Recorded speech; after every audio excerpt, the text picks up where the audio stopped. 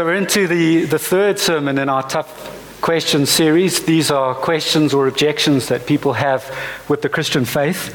And the one that we're going to be having a look at today is, how can a good God allow so much suffering and evil? And I think we're going to have to put on our seatbelts for this, because this is quite a weighty subject, as you'll see even from my introduction. A Christian philosopher called Peter Invergan tells the true story of a woman who was assaulted by a man. He raped her and then cut off both her arms below the elbows, leaving her to die. And somehow she managed to crawl to a road. I think this just beggars the imagination, where she was picked up, taken to hospital, and her life was saved. But she now has to live without the use of her arms and with the memories of that terrible night. And stories like this present a real problem for us as Christians, because the Bible teaches that God is both all-powerful and all-good.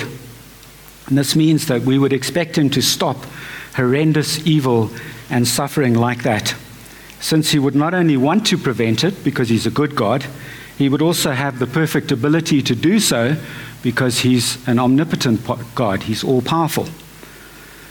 So the question that weighs very heavily on our shoulders, especially when we think of specific cases like that, is, why didn't he stop it? Why didn't he stop those horrible events from taking place? And so let's consider two possibilities. First of all, either he wanted to stop the evil, but he couldn't, in which case he wouldn't be all-powerful. Or he could have stopped the evil, but he didn't want to, in which case he wouldn't be good. And so let's put this together into a statement of the argument that we're having a look at today. It goes like this: a truly good God would not want evil to exist, and an all-powerful God would not allow evil to exist. Evil exists, therefore a God who is both good and powerful cannot exist. So this is where we're going to be going today. We've just had the statement of the argument. You are right here between statement of the argument and the history of the argument. I'm going to go into a very brief history of the argument, just so that you don't feel intimidated by it. This argument has been around, as far as we can tell, over 2,000 years, probably longer than that. Then there are ways to counter the argument. We'll have a look at two different ways of doing that, and then we'll have a look at some helpful perspectives. So first of all, the history of the argument. It's been around for a long time, as I said. In fact, the earliest record of it comes from the writings of a Greek philosopher called Epicurus, who lived about 300 years before the birth of Christ. So that's roughly 2,300 years ago. About 300 years ago, at the time of the philosophical Enlightenment, the argument began to influence large numbers of people. Before that, it didn't really influence a lot of people. There were just a few philosophers who had time to think about these things. Everyone else was trying to cope with the evil and suffering in the world, so they just didn't really have time to think about philosophical questions like that. But by the 1970s, the argument from evil was widely believed to provide logical proof that God did not exist, as we describe him as being all-powerful and all good. But that began to change, fortunately, in the 1970s and around about the middle of the 1970s, with the publication of the work of a prominent analytical philosopher whose name was Alvin Plantinga. Plantinga argued, I'm just quoting here, the existence of evil is not logically incompatible with the existence of an all-powerful, all-knowing, and perfectly good God. Whilst Gail was going through her chemotherapy, we were reading a book that's been written by Tim Keller called Walking with God Through Pain and Suffering. And this is what he reports in one of the chapters in that book. He says, Plantinga and other philosophers who followed in his wake were so effective in their arguments that 25 years later, namely at the changeover of the millennium, 2000, it was widely conceded that the logical argument against God did not work. And since then, skeptical thinkers have formulated a new and weaker version called the evidential argument against God. And so we're going to be having a look at the way we can counter those arguments. I'm going to just be considering the logical argument of evil against God, because if we can bring that down, then we can bring down the weaker argument as well, the evidential argument. So let's dive on into how do we counter the argument. Before the 1970s, Christian philosophers and theologians came up with different ways to explain why God allows evil. And those explanations came to be known as theodicies.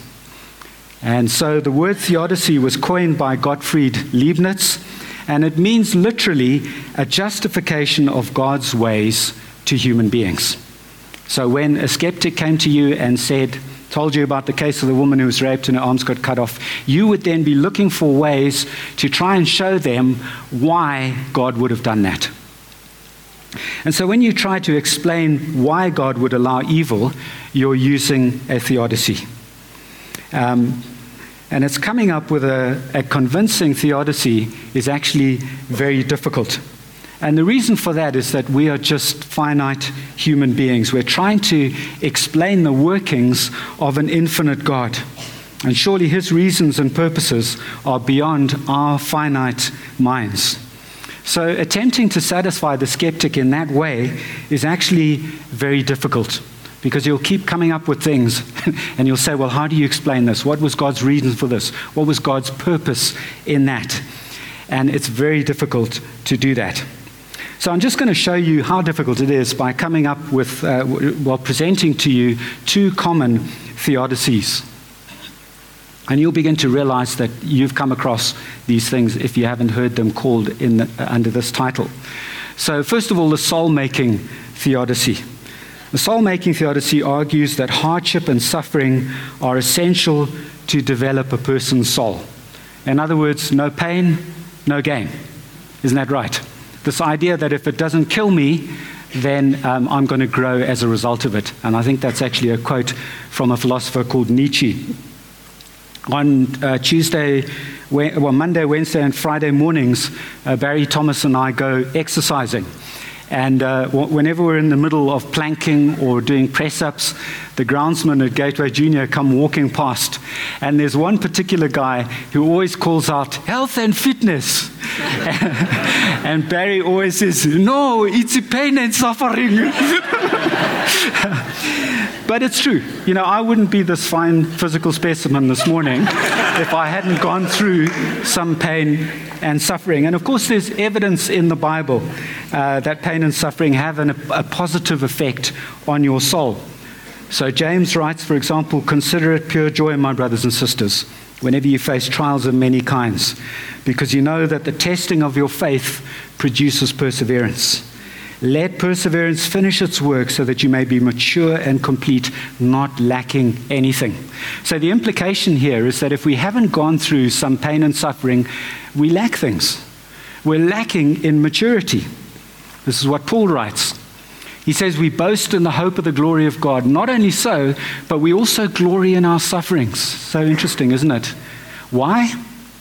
Because we know what suffering produces. It produces perseverance, and perseverance produces character. Okay, so there's this idea that pain and suffering do help you to grow. But the soul-making theodicy goes even further, because it says, not only does it say that, but it also says that, in fact, they are essential for your soul to grow, that God couldn't have created some other way for your soul to grow. And I suppose we can sort of come to grips with that, because we do need, if we're going to develop virtues like courage and humility and self-control and faithfulness, we do need some trials to engage in. And where would those trials come from if they didn't come or emanate from evil choices and evil in the world? But there are a few problems, and I think maybe you might even be starting to see them, some problems with the soul-making theodicy. The first one is that the pain and suffering don't seem to be distributed according to the need. And so, for example, you might look at certain individuals in our country and say, those men need a lot more pain and suffering in their life because they are bad men and they need to change. And then you might look at innocent people in the high-density suburbs and think, good heavens, they have pain and suffering overflowing. It's overwhelming. So it doesn't really account for the intensity of pain and suffering and the way that it's distributed. It doesn't account for, maybe the skeptic will say to you, well, what about children that die in pain? I mean, this child dies, it's been eaten from the inside with cancer, and it dies even before it has a chance for its soul to develop. Why would God do that? And then, of course, animals as well. It's terrible when we see animals suffering. They don't really have the same soul that we do. Why would they need to go through that? So there are some objections to the soul-making theodicy. Let's move on to another one that I think you probably will have heard about. It's called the free will theodicy. Let me state it like this. God created us not to be robots and animals of instinct, but to be free, rational agents. In other words, we have the ability to choose. And because we have the ability to make real choices, we're also capable of real love. So Gail knows that I really love her because I chose her over other people. I wasn't compelled or forced to love Gail. And so that ability to choose gives us the capability to love genuinely. But if God was to make us able to choose good things, then he had to make us capable also of choosing evil things. So our free will can be abused, and that is the reason why there is evil in the world. But this greater good for us of having a rational soul, and for God of having real sons and daughters that love him rather than robots or pets, is worth the evil that almost inevitably comes. And I think many of you will have heard that argument. Notice that when we're justifying ourselves using this theodicy to a skeptic, we would be saying things like, God didn't create evil. It doesn't come from him.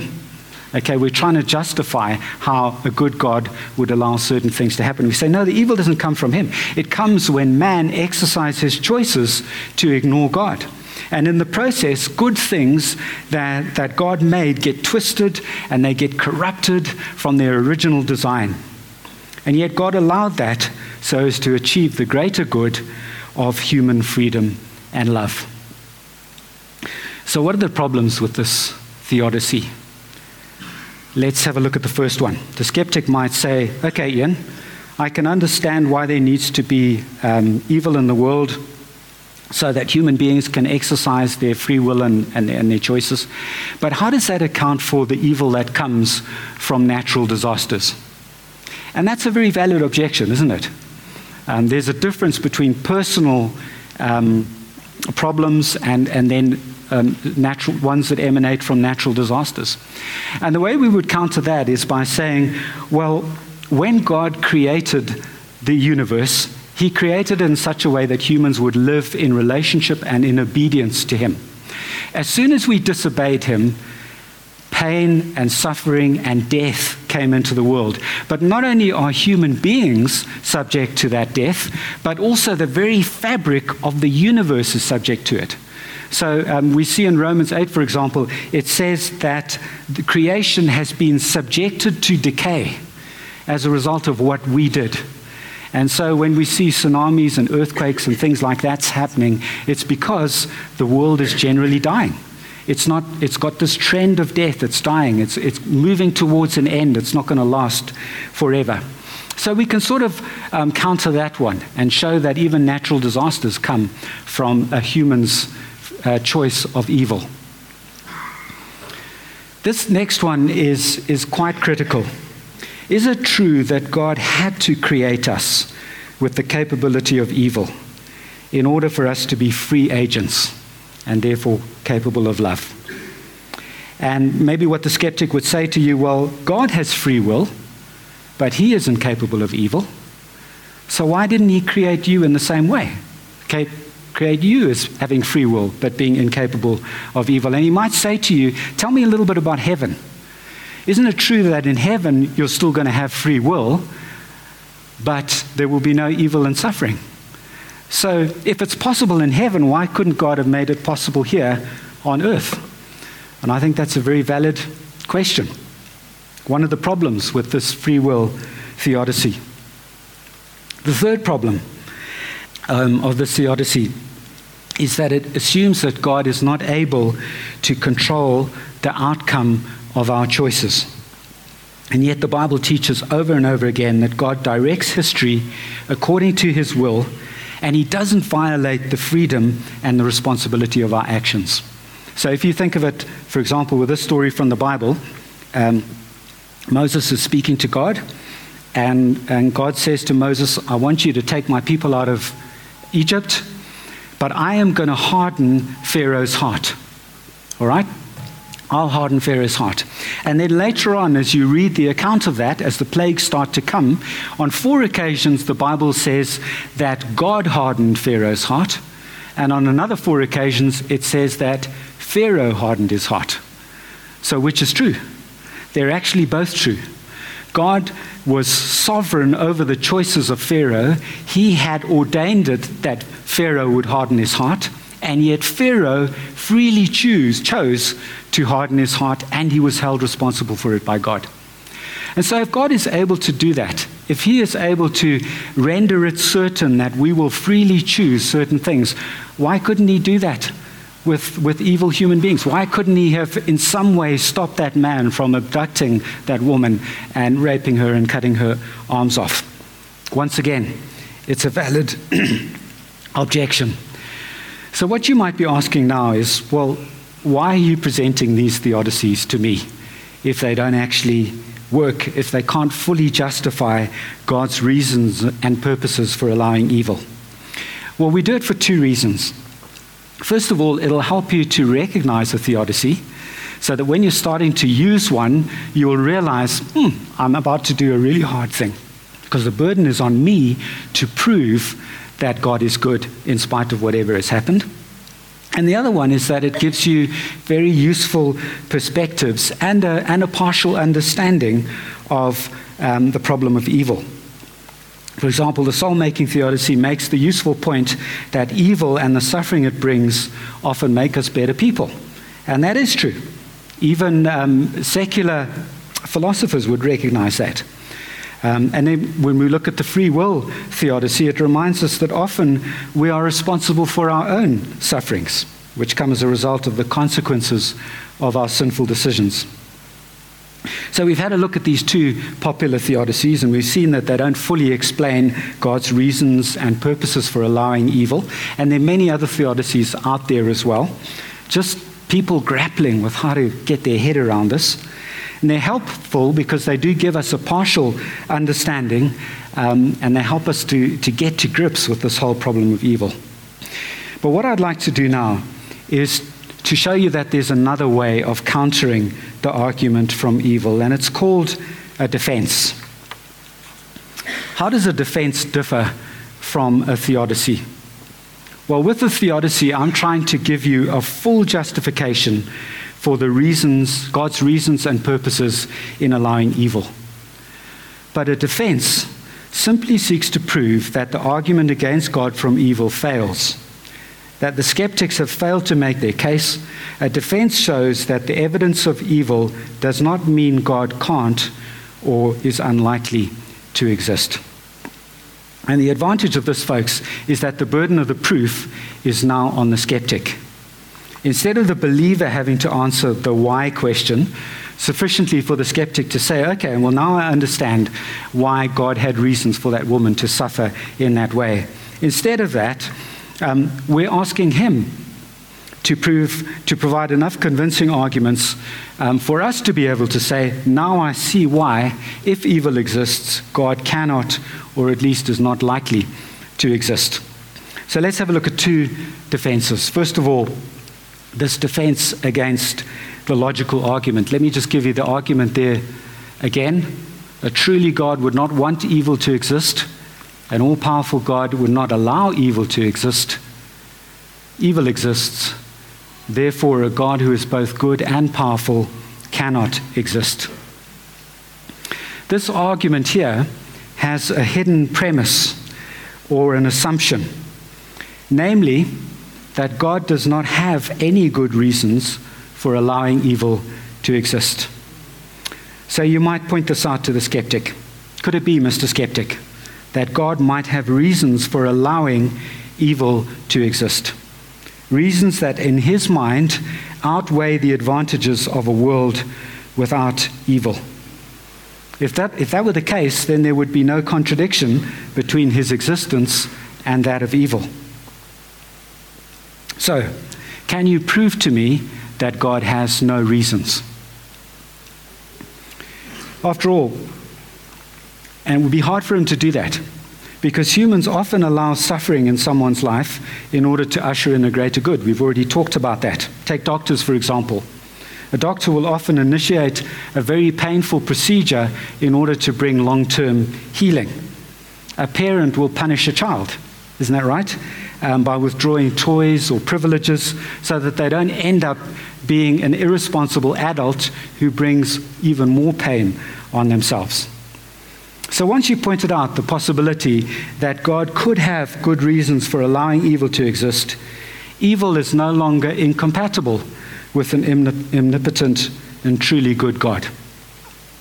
Now, suppose that the skeptic accepts that in certain cases there is consistency between God and suffering, but he can't accept that it's true in cases where the kind and the magnitude of evil and suffering seem overwhelming. You know, maybe he's saying to you, Ian, I've just told you about that woman. I've just told you about what happened to her. How can that sort of suffering be justified for the sake of instruction and character growth? And the temptation there would be for you to slip into the mode of trying to justify God again, to use a defense and not a theodicy, to use a theodicy and not a defense. But what you would do is you would say, hang on, I think you're making another assumption. He's assuming that since he cannot see a good reason, God can't. But remember that he's trying to prove that since there is evil in the world, an omnipotent God cannot exist.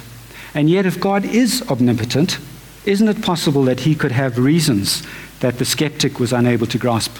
So basically you're saying to him, your assumption is that God couldn't have good reasons for this because you can't see them. And that's so common in our culture because we live in a culture where we think that we can figure everything out rationally. But we can't. And remember, he's trying to prove an omnipotent God is not consistent. An omnipotent God knows everything. So he could have reasons that you don't see. And that's the point that we're trying to get across.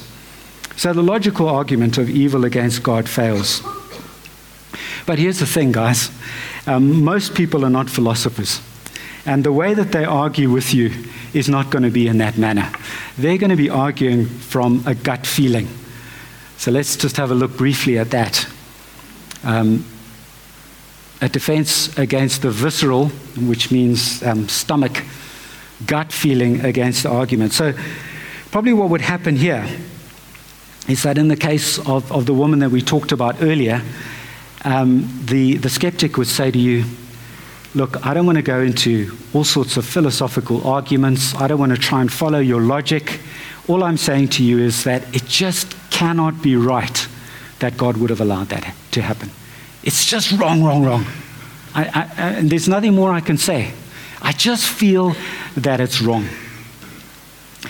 And what you would have to point out is that once again, try and get the skeptic to realize that he probably doesn't have a basis for deciding on what is right and what is wrong. Because that feeling that he's got, that feeling is coming from a value judgment. It's coming from a sense of justice. And what he's saying is that I'm feeling that this is wrong because deep down I believe that God would be wrong to do that.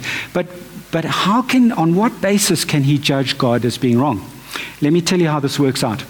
So I've got a friend who believes that there is no God and that he can account for everything using the secular worldview, which includes evolution. But the funny thing is that he's got such a strong sense of injustice. And he's a great historian, so we'll often go and chat about history.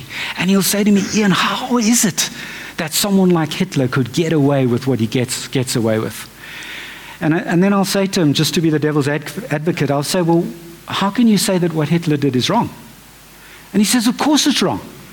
And I'll say, no, genuinely, because your worldview is that it's survival of the fittest.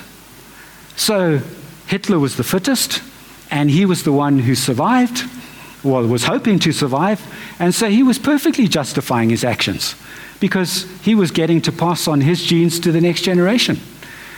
And so unless we have a Christian worldview, we actually don't have a basis on which to judge right and wrong. So that feeling, you would then turn back to the person and say, where does that feeling come from?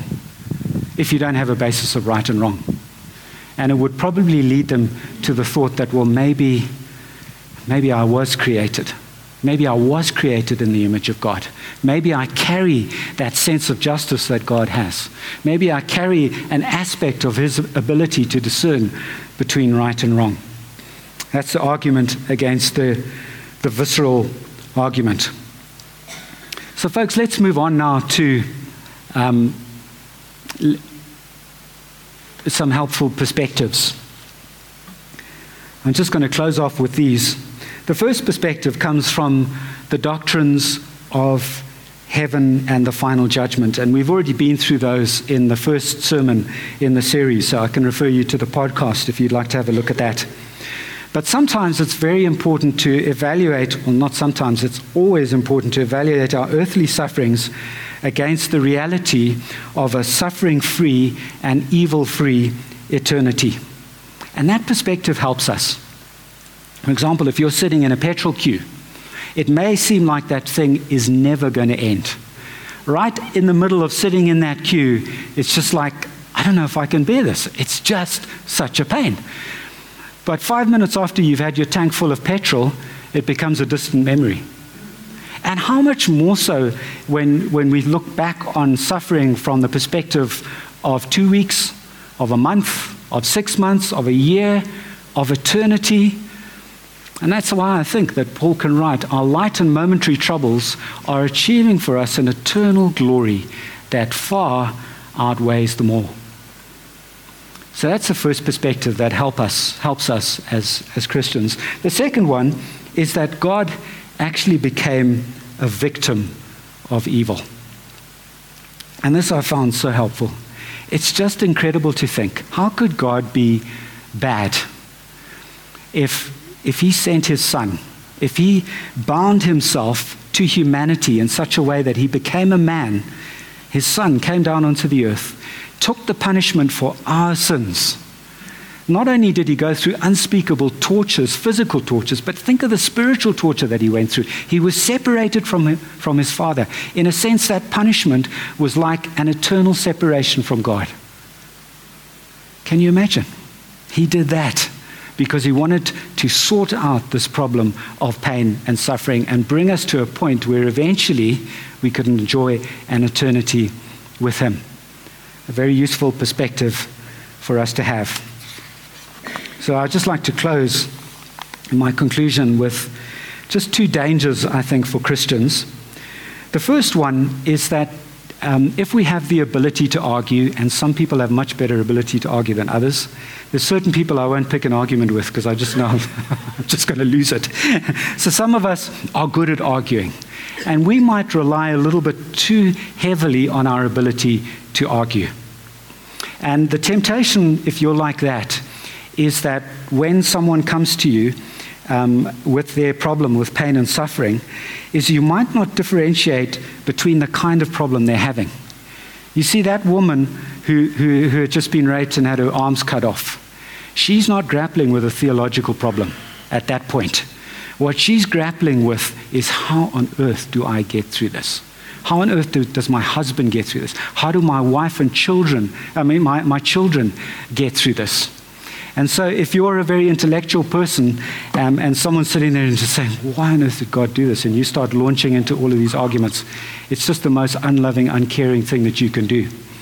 And here's the thing, that our Christian worldview, which happens to be the true one, does equip us to deal with pain and suffering in life.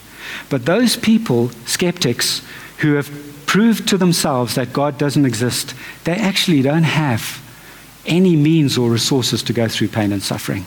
And so we approach them with the sense of great compassion and love as they go through whatever pain and suffering they might be experiencing.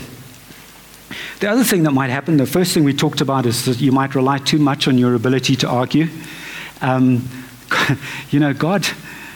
God is there to help us. The second thing, you might become intimidated. And I think many of us are in that place. We just think, oh my word, this is such a weighty thing. I don't quite know how to articulate this. Let me just say that we need to rest on God and the power of the Holy Spirit working with us. It's important for us to be able to give a rational explanation, but often God will just cut through that with something that he tells us in the moment.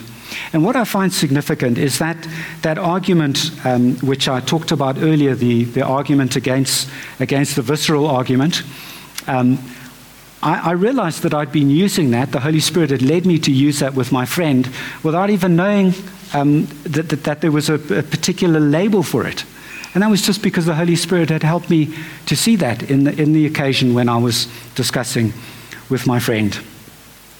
Last thing I'd just like to say is, just if you are a skeptic today, once you have disproved God, how are you going to cope with the pain and suffering in this world? Is your worldview sufficient to deal with the pain and suffering that we find? And I think it's an important question to ask ourselves. Shall we pray? Father God, thank you so much that you meet us at our point of need. Sometimes we need a rational argument. Sometimes we just need a touch of the Holy Spirit. And for you to cut through right to the heart of the matter. And we know that you can do that through a rational argument. You can do that through some other way. But we just pray that you would touch every person here. Whatever it is that they think of when they bring up this question of why. Father, I pray that you would touch them. I pray that something what's been said today might bring a new perspective, might encourage them.